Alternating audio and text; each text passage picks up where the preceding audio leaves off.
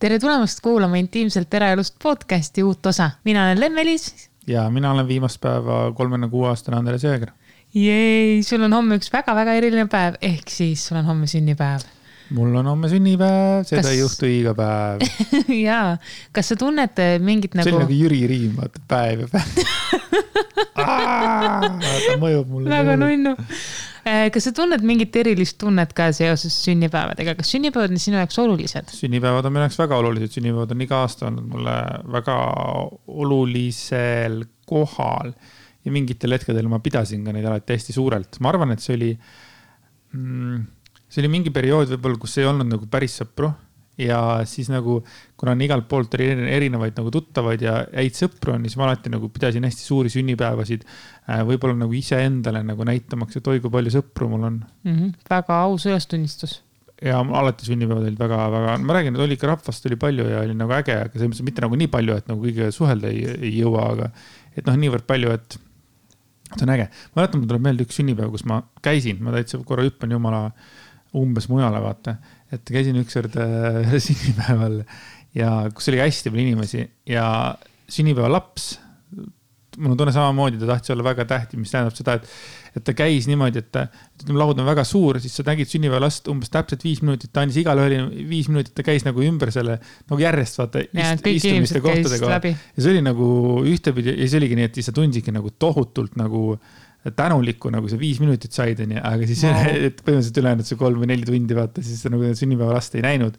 Või noh, et ta oli kogu aeg nagu, et see oli jälle teistpidi, mulle tundus nagu, et see on nagu siuke asi, mida ma elu sees ei tahaks, et minu sünnipäevalik inimesed on, praeguse arusaama järgi. See peaks olema ikka need inimesed, kes on minu kõrval olnud nagu, ma ei tea, terve see aasta või terve see mingisugune periood, kus nad on mul olulised olnud, et inimesed, kes on päriselt olulised. Ja minu sünnipäevad olid alati hästi olulised, hästi alkoholirikkad ja mõned olid hästi toredad, mõned olid hästi košmaarsed. Aga sa räägid minevikus? Ma räägin minevikus. Viimased aastad, mida aeg edasi seda nagu rahulikumaks need sünnipäevad lähevad, et tõesti mõni sünnipäev ongi niimoodi, kus me oleme kas kolmekesi olnud, sina, mina, Jüri ja ma ei tea, kas me oleme ka kahekesi olnud, mul ei tule praegu meelde. Me olime kahekesi eelmine aasta Portugalis. Jah. Selles suhtes küll, et loomulikult meie aega veedame nagu sünnipäeva päevad on niimoodi, et me oleme kahekesi seda küll, aga kuidagi on ikkagi niimoodi, et ikka alati on nagu jürts ka olnud, see on nagu jõulude paiku ja enamasti ka aastavahetused võib-olla. Jah, kas sa see aasta tunned, et sul on samasugune sünnipäeva õhkkond või soov või mingi selline nagu tunne peale, et nüüd homme on eriline päev, homme juhtub midagi ägedat või ei? Ei ole. Aga mingil põhjusel olen ma viimasel päeval päris tihti öelnud, et ma olen 36 aastane. Ja ma nüüd päris kuidagi täna ka seda tuli alateadlikult tuli praegu, kohe automaatselt ütlesid viimast päeva 36 aastat, mis tähendab, et kuskil mingisugune sünnipäeva isu või mingisugune mõte selle sünnipäevaga nagu on tiksumas, on ju. Aga sellel sünnipäeval, tähendab selle sünnipäeva erilisust ma võib-olla väga ei pea see aasta nagu. See on see imelik periood, mis meil praegu on, et kuidagi need pühad ja sünnipäeva see praegu läheb niimoodi, et nagu saaks kogu see jant mööda, ma ei mõtle isegi nagu oma sünnipäeva, et see oleks jant, aga et saaks sinna, saaks mingid asjad ära tehtud ja saaks nagu uuesti freshilt alustada siin kuskil maikuus või nii. Ja, see on nagu see mõte kogu aeg, vaata, et nad ei suudagi nagu mingit asja nagu ette kujutadagi, et nagu. Ühesõnaga, meil on, mille nimel praegu elad, see kõlab natuke naljakalt, aga heas mõttes, sellepärast, et me saime endale kodu broneeritud ja me olemegi nüüd, meil on nii-öelda kodu välja valitud ja broneerimistasu makstud. Varsti teeme esimese nagu notariaalse lepingu ka ära. Nii et meil tõesti maikuus 2020 peaks valmima meie kodu, kuhu me siis saame sisse kolida ja nüüd me nagu elame selle ootuses. Mina mõtlen väga palju sisekujunduse peale, disainide peale, mul mõtted kogu aeg jooksevad seda radapidi ja see on nii põnev, see on täiega põnev aeg. Täpselt me saame alustada koos otsast peale. Varem ma arvasin, et sellistest asjast rääkimine on mingi ebausk või midagi, et siis enam ma ei usu sellesse, et noh, kui juhuslikult kuskil midagi peaks minema nihu, noh, eks see siis läheb, aga ma olen meile selle kõvalega välja öelnud ja. Muide It's avastasin. getting real, you know. Jaa, täiega. Ma avastasin mõned nädalad tagasi enda jaoks tõelise tähenduse lausele. Kodu on seal, kus on su süda. Seda lauset on hästi palju tegelikult minu jaoks nagu öeldud või kuidagi õhku paisatud ikka aeg-ajalt kellegi poolt või kas või näed jälle Instagramis mingisugust ütlust või keegi paneb mingi pildi üles sama nagu selle tähendusega. Ja siis üks õhtu ma lihtsalt esimest korda tajusin, et aga mul ongi praegu nii, et mu kodu on seal, kus on mu süda ja mu süda on sinuga. Ja kui sind ei ole kodus, siis see on minu jaoks kohe palju tühjem, sellepärast, et meil on praegu selline vahekodu ja see ei ole nagu päris minu enda kodu nii öelda. Et ma tõesti tajusin seda, et kui sina oled kodus, siis me oleme nagu päriselt kodus. Ma ei tea, mitu korda ma suudan seda sõna ühes lauses öelda. Aga kui sind ei ole, siis me oleme Melluga nagu lihtsalt kahekesi väga chillis, väga soojas, hubases kohas, kus on hea olla. Aga sinuga koos on asi nagu täielik. Nii et mu süda on täielikult sinu. Ma armastan sind ka väga.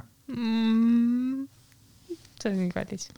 Ja see on minu, mis ma ütleme, et see on, tähendab, mul ikkagi on selline üsnagi kodune tunne ka selles vahekodus praegu, et aga eks see ole see, ma ei tea, kus see tuleb, see asjade omamise vajadus. Ma räägin, et ma nagu lapsest saadik, et ma pean kõiki asju omama, et nagu algas, ütleme, muusikakassettidest, nagu ma pidin ostma, eks ole, et okei, ma lindistasin ka, aga ikkagi plaate ja kassette ja siis videokassette, hiljem DVD-sid, eks ole, nagu mul on neid mägede kaupa, ja samamoodi kodu, ma ei ole elu sees üürinud oma elus mitte ühtegi pinda, eks ole, ma tulin otse siis oma lapsepõlve kodust nagu ossi endale korteri. See peab olema minu oma, eks ole. Okay. Auto, no selles mõttes, kui ma olen autoga võtnud nagu selles mõttes laenu või liisingusse on, siis eesmärk on see, et ta on lõpuks minu oma, et kui inimesed jätavad seda jääkväärtust, mina olen alati selle võtnud, et selle 5 aastaga see peab minu omaks saama. Okay. Praegu me oleme sinuga järgmises uuel levelil sellega, et me ostame raamatuid. Nagu peaks, no võiks ju minna, vaata, teeks see raamatukogu kaardi või läheks lippaks raamatukogust läbi. Ja siis, aga ei, meie läheme sinuga Apollosse ja siis on mingisugune suur võimas hetk ja me leiame jälle raamatu ja mõnikord kooserdame omal umbes seal ja ikka tuleme raamatuga tagasi, et see on huvitav, jah. Meil on tõesti minu arust, raamatute puhul on see tunne, et mitte keegi teine ei ole neid lehti veel nagu lugenud. Et mul on see privileeg, et ma saan esimest korda neid lehti nagu kõik lehed ise läbi lapata. See teeb kuidagi asja erilisemaks, sest kui ma võtan raamatukogust raamate, siis enamasti nad on juba, sa näed, on kellelgi sinna kohviplekk peale läinud või nagu lihtsalt lehed ei ole enam nii värsked. Okei, minul on omamise tunne. Ma arvan, minul on omamise tunne. Muide, kui sa rääkisid enne kodudest, siis mina olen elanud rohkemates kodudes kui sina. Lapsepõlvekodu oli mul Tartus Tähtvere piirkonnas. Üks. Siis me pidime sealt välja kolima, kui ma olin umbes 10-aastane ja ma kolisin Nõkku. 2. Ja. Siis, kui ma sain 18 ja lõpetasin keskkooli, siis mul oli kindel plaan, et ma lähen ühikasse. Ja ma läksin ühikasse, mis oli selline ikka nõukaaegne, korralik nõukaaegne ühikas, aga minu jaoks ei ole mingit probleemi, väike remont peale ja ideaalselt sobis. 3,5 aastat elasin seal, siis üürisin oma esimese kodu ja tahtsin, et see oleks hästi ilus, nii et ma valisin Anne linna renoveeritud korteri. 4. Siis me läksime sinuga suhtesse 3 aastat sellest hiljem, 3,5 aastat hiljem. Jälle 3,5, no võtku huvitav. Alasi tänav siis. Ja siis me elasime sinuga koos Alasi tänavas nüüd 2 aastat. Täpselt 2 aastat sain sinu juures ära elada. Ja nüüd meil on siis minu jaoks 6 kodu praegu. Minul on 3, sul on 6. Ja. Ma arvan, et sul tuleb veel suurem number. Ei ole. Minu enda jaoks tundub seda nagu piisavalt. Ongi piisavalt. Et kui ma ikka viimase mingisuguse mis ta tuleb siin 9 aasta jooksul 3 korda on kolinud, siis minu jaoks tundub seda palju, aga samas ma tean inimesi, kes kolivad iga mõne kuu tagant, et noh. Ja ma tean ka inimesi, kes on elanud terve elu ühes korteris. Ma olin hästi üllatunud, kui just üks tuttav, kellega me käisime ühel koolitusel koos, et siis ta ütles ka, et kuna ta on Veeriku kutt, on ju, et siis praegu minu vanune, eks ole, ta elab samas korteris, kus nagu ta on sündinud, et ta ostis oma vanematele teise korteri.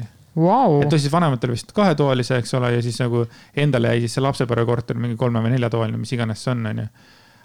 Aga võt, ma nüüd ei tea, nagu mina tunnen, et mina ei oleks tahtnud oma vanematel korterit osta, jääda näiteks sinna lapsepõlve koju nagu kinni. Mina see on vaja mingitel hetkedel vaja teha mingisugused sammud kas edasi või kõrvale või midagi taolist. Aga see on täitsa kui sul on tõesti väga lahe kodu ja võib-olla sul on mingisugused imelised mälestused ja mingisugune armastus selle kodu vastu ja nii edasi, siis on ju äge võib-olla, kui ongi nagu niimoodi, muidugi sa terve elu elanud ühes majas korteris või siis on mõned inimesed, vaata, kes on terve eluaeg elanud ühe partneriga. See on ka mingi nurga alt sama, eks ole, et inimesed on erinevad. Et kui sa leiad kohe selle esimese, kellega nagu seda oma elu veeta, see on väga ilus. Ja. Eriti mida aeg edasi, seda ilusamaks see mõte nagu muutub. Et siis kui oled noor või kui olen noor, võtame mina kui meesterahvas, siis nagu see, kui sa oled, ütleme, olnud pikalt ühe inimesega, siis see ei ole nagu üldsegi nagu äge, või ei olnud äge. Aga nüüd on sellel teine tähendus. Nüüd on teine tähendus. Nüüd oleks nagu palju ägedam oleks praegu mõelda, kui sa oled ühe inimesega suhtes olnud näiteks mingi 20 aastat. Näiteks juba, kui sa oled 37.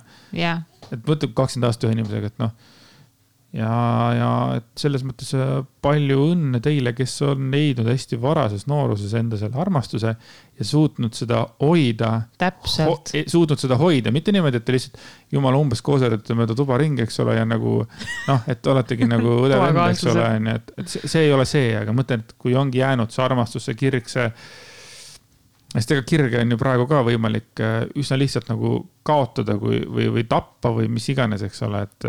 Jah, selle suhte nimel tuleb vaeva näha, vahepeal see kirg taas üles leida ja ellu äratada nii iseennast kui enda partnerit, sest eks me kõik kipume vahepeal ära kustuma. Kusjuures see ühe asja ma sain tehtud esimest korda oma elus sinuga.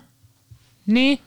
Vaata, tead, et filmides on alati see hetk, vaata, kus noormees ja neiu on mingisuguses vanas majakes ja siis kamin põleb ja siis kamina ees on vaata mingi šampus ja vaata ja siis nad seal armatsevad ja kõik see asi, et see sai nüüd ära tehtud nagu vanas eas. Nice! Ma ei teadnud, et see olen esimene. Ma ei ole kunagi kamina ees kellegi tõesti seksinud varem. Jah, see oli väga eriline õhtu. Et selline väikene nagu kirge nagu mitte taaselustada, vaid uues kohas avastada. Ma ei oskagi selle kohta öelda. Aga kirg on lihtne kaduma. Tunnistagem ausalt, kirg on lihtne kaduma, kui on nagu palju asju nagu meelel ja keelel, eks ole, ja siis kuidagi see nagu. Eriti kui igapäeva mingid sellised toimetusi on hästi palju. Et üks hetk avastadki nagu, et jama, et ma ei tea, mitu nädalat ei ole nagu midagi teinud. Et midagi nagu erilist teinud. Meil ei ole seda minu arust mõnda aega juba tekkinud sellist situatsiooni, aga lihtsalt vahepeal inimesed kaavad nii-öelda sellesse igapäeva elu toimingutesse või oma mingitesse muredesse. Ja mis on tegelikult täiesti normaalne. Jaa, sest õhtul kõik on hullult väsinud ja lihtsalt vajudki voodisse ära, nagu ei taipa ei tunne seda jõudugi, et nagu midagi teha. Aga me sinuga tegime ühe vahva asja, oleme jälle avastanud enda jaoks. Ma ei arvanud mitte elu sees, et me hakkame vahekorras olema nagu mingil kokku lepitud ajal. Ja siis, ma ei tea, natuke aega tagasi, äkki mõned nädalad, Andi ütles üks päev mulle, et kuule, teeme sel päeval, sel kellaajal. Ala. Ma kuulsin seda kuskilt, ma ei tea, kas mingist saatest või filmist, whatever, ma kuskilt kuulsin seda, panin nagu kõrva taha, et keegi rääkis, et nagu, et kuidagi, et ongi see elu on selline nagu ta on, eks ole, et on mingid asjaajamised ja siis inimesed unustavad ära või siis ütleme, et ei jõua teha, aga kui sa paned päeva paika ja ütleme kellaaja ka, et ütlesingi sulle, et laup homme kell 6, siis see võib kõlada hästi tobedalt on ju, aga see erutus kasvas. Jaa. See erutus kasvas, et loomulikult on sellised kõige ägedamad või sellised hetked on kõige ägedamad, kui nüüd on see, tekib see kirg ja on vahekord. Ja ei, see jääb anyway, on ju. Aga vahepeal kokku lepitud aeg. Jah, et see oli selline esmakordne siuke ja see oligi nagu väga nagu meil ülendav. Just see kord nagu. Ja muide mitte ainult see, et sul kirg kasvab selle ootuses, sa tead, et varsti nüüd, vaid seal oli ka see võlu, et mina, kellel mul on nii palju neid tervise hädasid siin olnud, et mul oli aega ennast korda teha, mul oli aega valmistuda selles suhtes nagu, et tehagi ennast puhtaks ja sättida, mitte see, et mul on nagu no ikka tahaks ju käia pesus ja korda teha ühesõnaga. Võtame asja nii kokku. Et see nagu andis minule enesekindlus, et ma sain ennast valmis seada. Ja, et see on selline mõte, et kui te tunnete, et võib-olla ei leia teineteise jaoks aega, siis pane schedule up. No. Jah, kalendrisse. Vähemalt üks kordki, et see on selles mõttes nagu väga värskendav. Äkki on teil sama tore nagu meil oli ja võib-olla ei ole ka, võib-olla siis kusjuures ma mäletan, et ma tegelikult esimest korda ma nägin sellist nagu selles Jim Carrey filmis, mis selle filmi nimi oli? Mul ei tule meelde praegu kohe, aga seal oli siukene, see oli komöödiafilm loomulikult ja seal oli siuke, et Jim Carrey tegelane, siis tema naine nagu hullult läksid juba, hakkas mürgeldama voodis ja ja juba suudlesid ja kõik oli ja siis ja naine ütles, et I think we should have sex. Jim Carrey, let's make it on ju üle homme kell 8, mussitasid edasi ja siis tõmbasid eraldi tekid, keerasid selja ja jäid magama vaata. Ja, et seda siis vaatad, sa mõtled, mida, et kas tõesti on nagu võimalik on ja aga on, no see situatsioon oli teistsugune, et ei, vägev. Väga lahe. Jah, just. Ja täna meil oli nagu mingisugune mõte ka tegelikult, millest me räägime. Me ei tulnud see nii muu seas komberdama nagu. Jaa, mul oli üks lahe situatsioon. Jah, täpselt nii lahe oligi. Ma käisin lõunakas, ajasin asju, kooserdasin ringi, nagu sulle meeldib öelda. Ja ma umbes kooserdasin. Umbes kooserdasin. Ja siis järsku tunnen, et keegi koputab selja peale, keeran ümber, üks noor... Oota. Nii. Oi, unustan. Okei. Üks naisterahvas ütles mulle, tšau lemme. Ma nagu esimese hooga mõtlesin muidugi tšau vastu kohe ja siis ma sain nagu järgmine hetk sain aru, et ma ei tunne seda inimest. Ja siis see naisterahvas ütles mulle, et ta kuulab meie podcasti ja kuulab ka Herilase-pesa podcasti ja teab mind nagu varasemast ajast veel. Ja see oli nii armas, see kuidas ta rääkis, see mida ta rääkis ja see üldse, et ta tuli mu juurde. Et see oli nii südant soojendav. Ja siis ma mõtlesin, et võt selliseid inimesi peaks veel olema. Et ta oskas mulle läheneda väga vahvalt. Tal oli julgust üldse läheneda.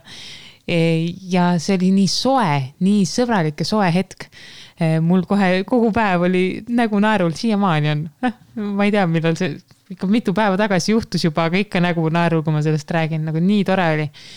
Aga see pani mind mõtlema ka natuke teistsuguste situatsioonide peale, millega ma olen siin viimastel aegadel ja lausa ka viimastel aastatel kokku puutunud. On see, et ma näen, mida rohkem tegelikult inimesed vajuvad sotsiaalmeediasse ja sellisesse pidevasse infoküllusesse, meedia igal poolt, sa saad kogu päeva läbi infot, siis mul on tunne, et inimestel kaob ära elementaarne suhtlemisoskus. Selline esmane tutvumine, tõesti nagu viisakas suhtlemisoskus. Ma olen tähele pannud, et klienditeenindajad muutuvad järjest paremaks. Ma ei tea, kas see on nüüd siiras, ma loodan, et see on. Aga Eesti klienditeenindajad muutuvad nagu üha enam sõbralikumaks.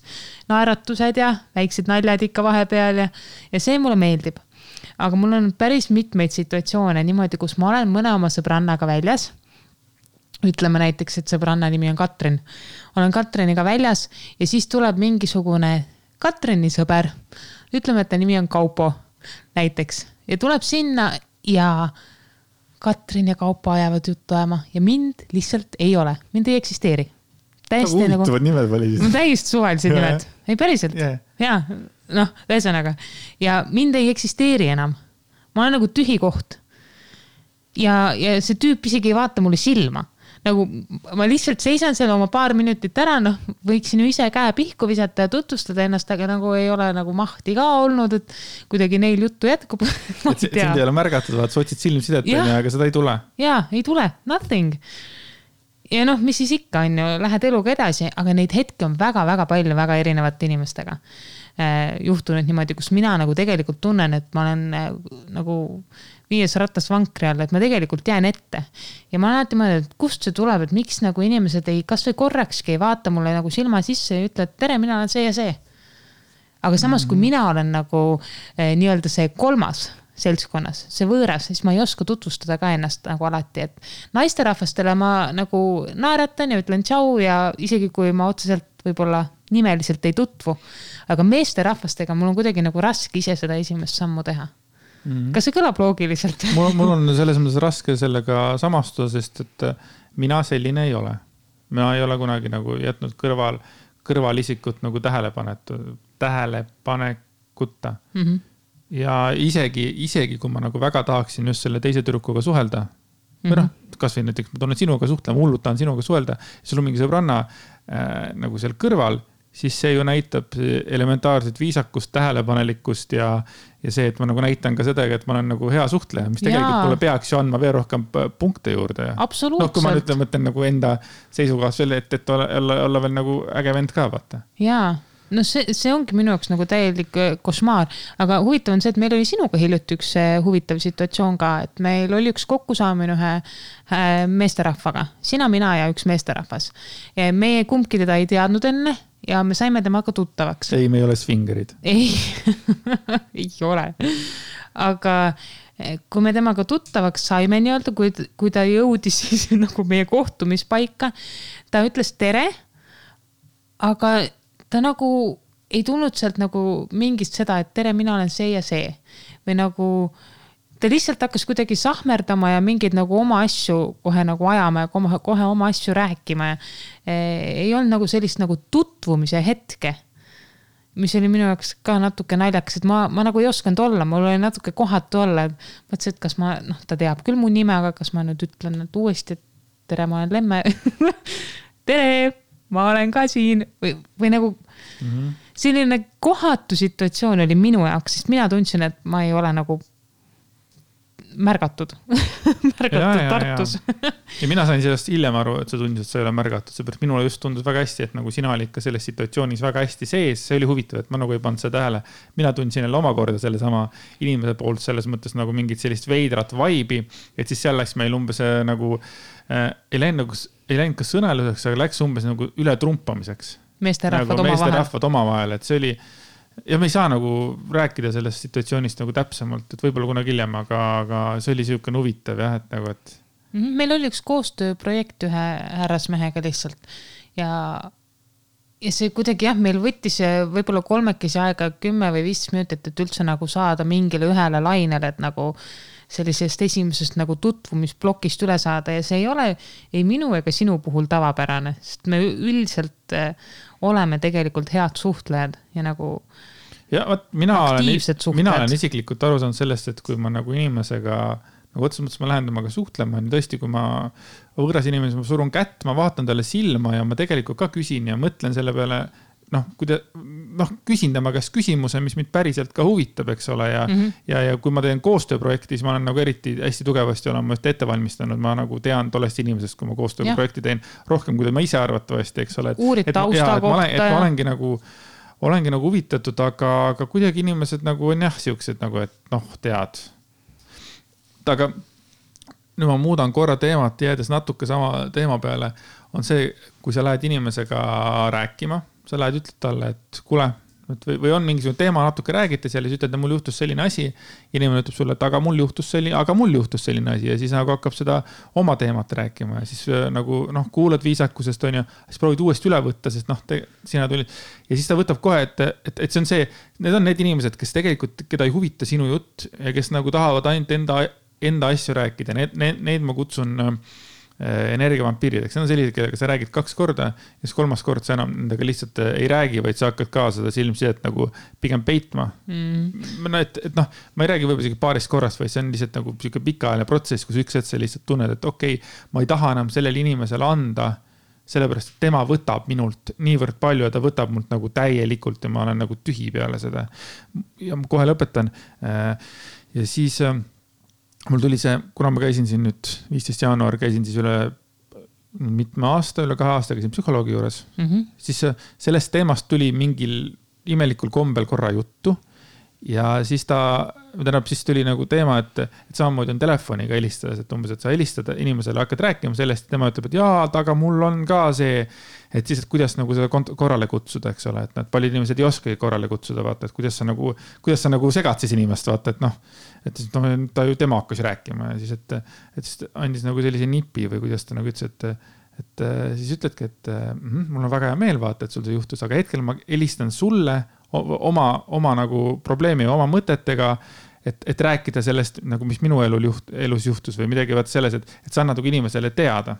Et sul on vaja endast rääkida, sest sina alustasid selle teemaga esimesena. Ja, et näiteks, et mina helistasin sulle, okay. et mul on nüüd hingel vaata mured on, et ma soovin sinuga sellel teemast rääkida, et kui sul on, ütleme minuga või kui sul on mingid mured või enda mingid teemadega, et siis helista mulle ja räägime, et nagu, et tuleb nagu teada anda sellest. Kui sa oled häiritud. Ja, et see on, ma usun, et paljud meist on sellises situatsioonis olnud, et sa hakkad nagu inimesega rääkima ja siis sa tahad inimesega rääkida mingist oma teemast, mis ei ole tegelikult isekas ja teine hakkab jõhverdama oma asja, eks ole, ja ta võtab selle vestluse nii kõvasti üle, et sa lõpuks, sul ei olegi midagi teha, et sa lihtsalt talud selle 30 minutit kuidagi ära ja lõpuks unustasid üldse ära, milleks sa helistasid. Ja siis lõpuks mõtled, okei.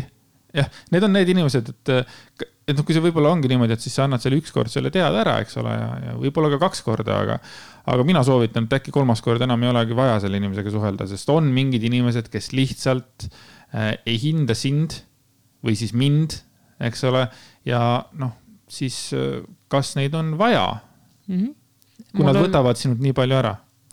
Ja, mul oli kunagi üks töökaaslane, kellega koos tööl olles, vahet ei ole, kui pikalt koos olime, ükskõik mis teema, ükskõik kellel oli, siis tema alati tuli juurde, ütles, et tal on täpselt sama asi juhtunud. Et see oli ka selline täpselt samasse valdkonda nagu sul. Ja meestel on see asi tavaliselt, kes ütleb, et mul sõbral oli see sama asi või et mul oli ka ja kohe nagu jätka. Ja, et see on see huvitav fenomen, et algul ma ei pannud seda tähele, mul oli hea meel, et ta suutis samastuda. Aga üks hetk, kui ma hakkasin aru saama, et tal on nagu kõik asjad elus juhtunud täpselt samamoodi nagu kõigil teistel, et seal ei saa olla nagu päris nagu tõde sees. Et võib-olla isegi kui on, siis ta võtab, äkki ta räägib teiste inimeste lugusid nagu enda nii-öelda, teeb need enda omaks. Et seal ei saa olla nagu 100% tõtt. Lihtsalt, ja see inimene ei tundunud mulle enam siiras. Nii lihtne oligi. Ja sellel on ka nagu kaks varianti vaata, et kas ta on nagu nartsissist, kes tahab nagu, kes naudib olla tähelepanu keskpunktis, kes tahab rääkida endast, või siis ta on see inimene, kellel ei ole võimalust rääkida kellegagi. Ja. Et neid variante on ka, et miks inimesed sellised on ka mitmeid erinevaid variante. Jälle jääme sama teema juurde, liigutame nagu punkt teise kohta, on telefonis näiteks Messengeris suhtlemine. Hästi siukene teema, kus on nagu hästi palju erinevaid arvamusi, et nii palju, kui ma olen kuulnud näiteks võib-olla, et inimesed ütlevad, et umbes ma vastan siis, kui mul on võimalik või mis iseenesest on ühtepidi õige vaata, et kui sul ikkagi on tegemist, ütleme, et sa mõnikord keegi kirjutab sulle, ütleme, et Lemme kirjutab mulle ja mul on tegemist, aga ma vaatan selle teksti ära, ma vaatan, mis ta kirjutab, okei. Ja siis, kui ma tõesti kohe ei saa vastata, siis ma kirjutan talle 2 minuti pärast, et Lemmele, et ma kirjutan sulle hiljem. Ja siis ma kirjutan talle hiljem. Ma kirjutan talle kas või 3 tundi hiljem, eks ole, kui mul on nüüd see aeg, aga siis on mingisugune koolkond inimesi, neid tuleb järjest juurde, nagu mida aega edasi, seda rohkem tuleb neid inimesi juurde, kellele sa kirjutad midagi, kes vaatavad ära ja siis on, kas see vastus tuleb, võib-olla tuleb 2 päeva pärast, aga enamasti ei tule, et nad on lihtsalt näinud, et see on lihtsalt nähtud. Et siuke väike nagu lihtsalt, et kujuta nüüd ise korra ette, kui sa oled see inimene, vaata, kes lihtsalt ära vaatab, et kui sina kirjutad kellegile, sul on mingit kas abi vaja või sul on mingi oma mõtet või ütleme, et kui sa oled kellegi jaoks oluline, kui keegi on sinu jaoks oluline ja sa kirjutad talle ja tema lihtsalt on nähtud. Ma üritan panna ennast pidevalt nagu nüüd viimase ajal järjest rohkem nagu teiste nagu jalgadesse või mis iganes kohta. Mul juhtus siuke asi mõni päev tagasi, et ka üks inimene kirjutas mingit asja, tal oli vaja vist, et osales kuskil loosis ja tahtis, et ma mingi laigi paneks enda pildile, et ole hea, et juba kirjutas ette ära, et no ma tean, et sulle ei meeldi mingisugused sellised asjad on ju, aga ole hea, pane mulle sellele pildile like, sellepärast, et ma võin võita mingisuguse reisi on ju. Ja esimese asjana ma tegin selle lahti, pööritasin silmasid on ju, seepärast, et mulle ei meeldi, sellised asjad mulle ei meeldi. Ja siis ma nagu samamoodi nagu jätsin selle vastuseta. Ja ma isegi ei tea, miks ma jätsin vastuseta, sest ma olen selle vastu ju.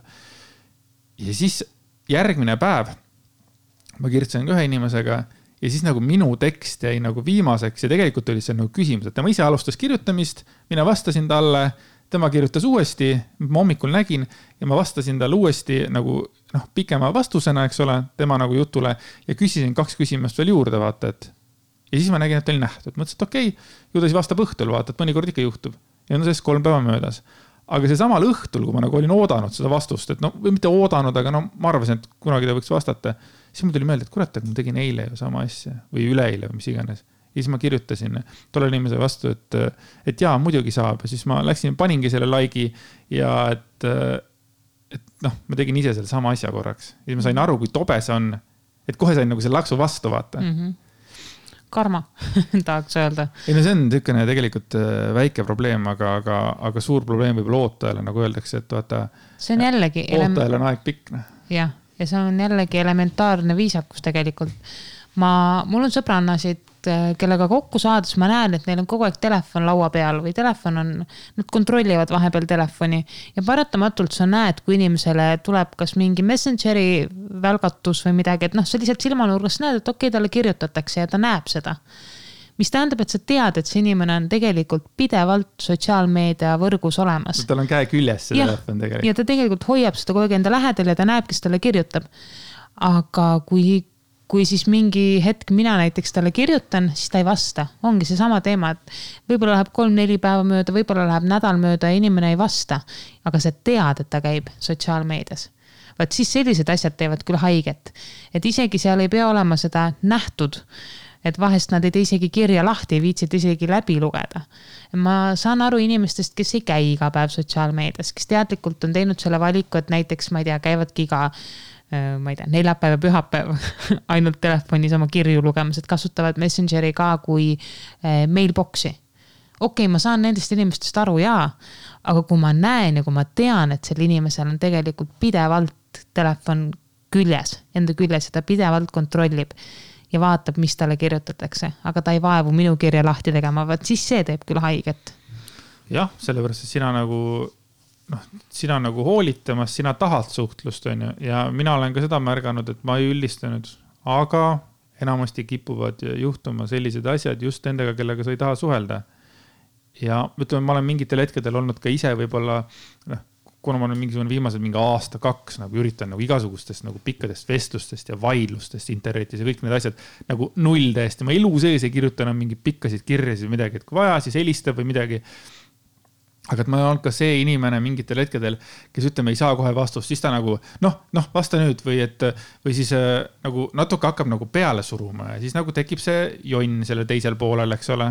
Et nad nagu kuidagi segab, et mõnikord on mul ka mõned inimesed, kes nagu jäävad nagu peale suruma, et sa nagu annad selle vastuse ära, või midagi ja siis ta jääb kirjutama ja siis vahepeal sa nagu vaatad, eks ole, mul on paar inimest sellist, et ma nagu vaatangi ära, aga ma nagu tegelikult ma ei soovi enam talle vastata, et ma panen, see mingi laigi või selle tema sõnale või midagi, siis ta nagu ei jäta, vaata. Et see ei ole nagu sinu situatsioon, aga enamasti siiski ei vastata inimestele, ma arvan, kellega väga ei soovita suhelda mingitel teemadel. Või kellega on selles hetkes tõesti võib-olla on kiire, et sa ei saa vastata, aga siis ongi minu arust see elementaarse viisakus osa jällegi, kus nagu sa alguses ütlesid, et vasta kas või, et ma kirjutan sulle pärast või ma kirjutan sulle 2 päeva jooksul. Et tegelikult, et see üks lause kirja panna, sul läheb, ma arvan, vähem kui 10 sekundit reaalsuses. Nii palju võiks ikka inimestel olla nagu aega, et vastata. see ongi elementaarne viisakus minu jaoks. Kuidagi raske on see sotsiaalmeedia ajastu tead selles suhtes.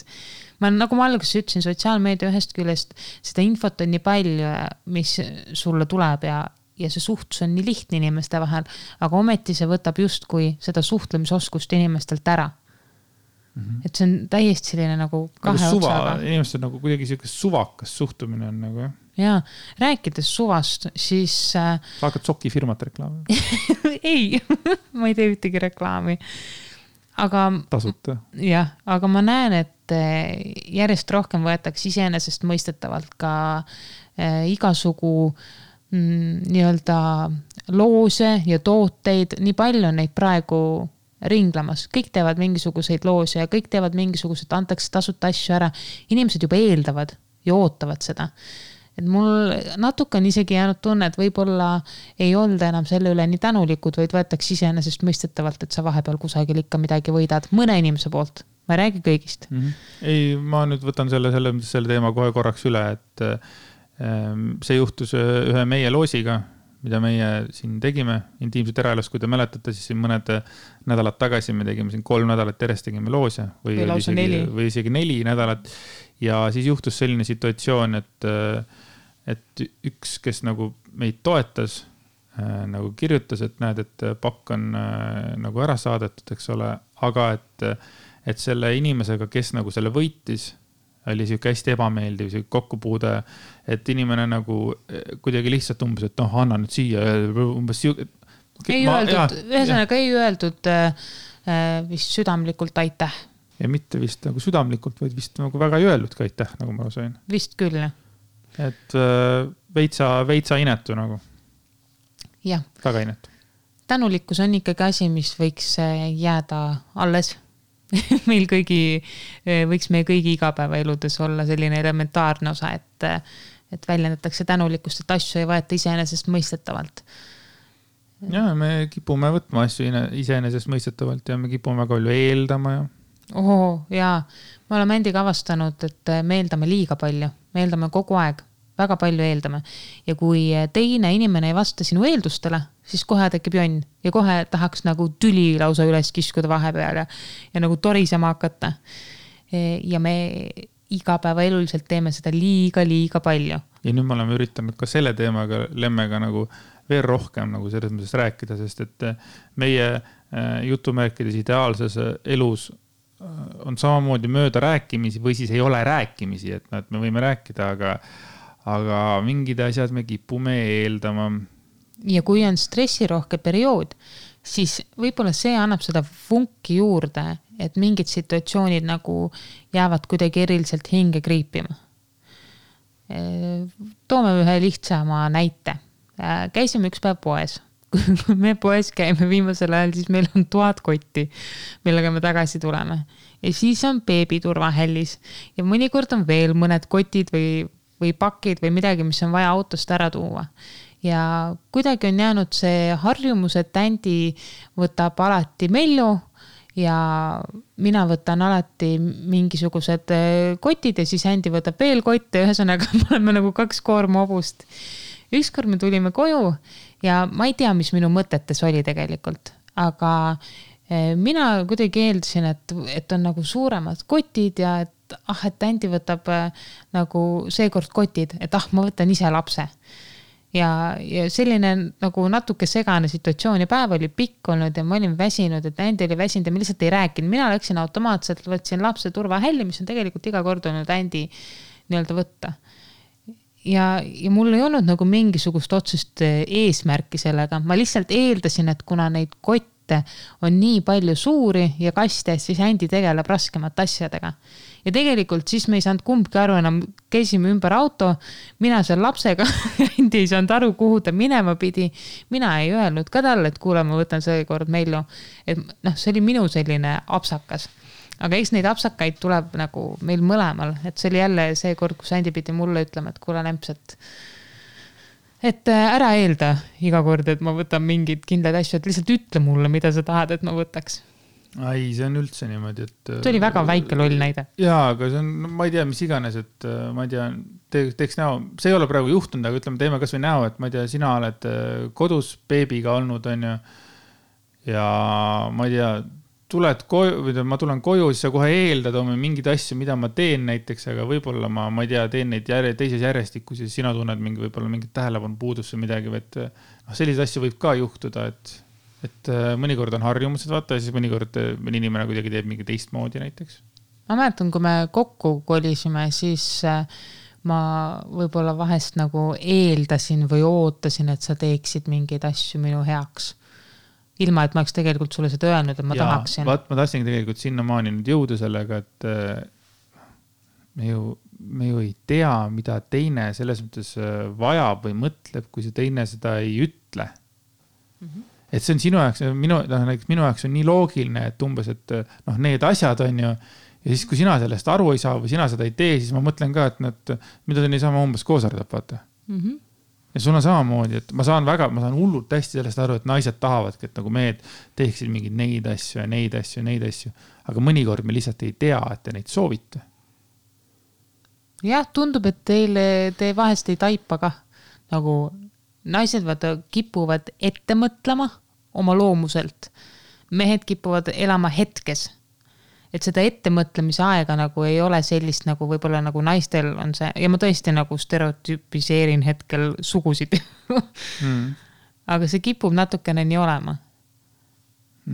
Ma olen oma elus nagu nii enamus pettumusi, mis ma olen saanud, ongi tänu eeldusele, mis nüüd nagu tuleb, et ma ei tea, lähed Google peole, kujutad ja see pidu tuleb selline ja siis on nagu tuju on paha, aga tegelikult mida sa eeldad, mine nagu saaks niimoodi nagu igasse situatsiooni tulla nagu nullist, see oleks nii äge nagu. Ilma ühegi ootuse, lootuseta, et lähed hetkes sinna situatsiooni ja vaatad, mida see situatsioon sulle tagasi annab. Ja mida sa sellest saad? Kas sa saad sellest hea kogemuse või halva kogemuse? Ma kogu aeg olen pettunud mingites asjades. Ma räägin elusituatsioonis samamoodi, sest et ma eeldan seda ja ma eeldan toda. Ja tegelikkus on hoopis midagi muud. Ja paljudel ja enamustel puhtudel ma eeldan ükskõik kelle käest asju, mida ma tegelikult ei ole nende käest palunud, või ma tunnen, et see on nagu nii loogiline, sest see on minu jaoks loogiline. Saad aru, see ongi minu jaoks. Minu Andrease jaoks on loogiline see, Peetri jaoks on loogiline see, Villeri jaoks on too, Maiu jaoks on too ja Katrin ja Kaubo jaoks on hoopis need asjad, vaata. Ja see on nii naljakas tegelikult, et kui lihtne tegelikult on, kui nagu inimesed omavahel ära räägiksid või ütleksid, mida nad vajavad, aga me ei tee seda. Muudkaga eeldame ja siis täiskasvanud inimesed ka jonnivad ja on pahased ja ma ei tea, et tema ei teinud seda asja. Ma ütlen, mul ei tule ka praegu ühtegi head näidet pähe, aga mul on neid elus endal nii palju olnud. Just see sama eeldus ja siis ongi niimoodi, et jaa, aga miks sa ei öelnud? Ei, ma arvasin, et sa ise saad aru. Millest sa seda järeldad? Et kust tuleb see järeldus, vaata? Jaa. Eriti mina võib-olla mingi periood, kus ma ootasin sinult kingitusi. Vaata, mul on periooditi need nii-öelda mingid ootused või kui me kokkuga kolisime ja me olime suht ajal, kus ma kuidagi ootasin, et nüüd hakkame nagu teitima, aga tegelikult mõnes mõttes me olime juba nagu ära teitinud ja siis ma võib-olla ootasin mingisuguseid nagu kingitusi mingi periood eriliselt nagu kuidagi. Ma nagu ootasin mingit tähelepanu, ma ei tea, mida ma nagu vajasin, aga ma ei öelnud seda sulle tol hetkel välja ka.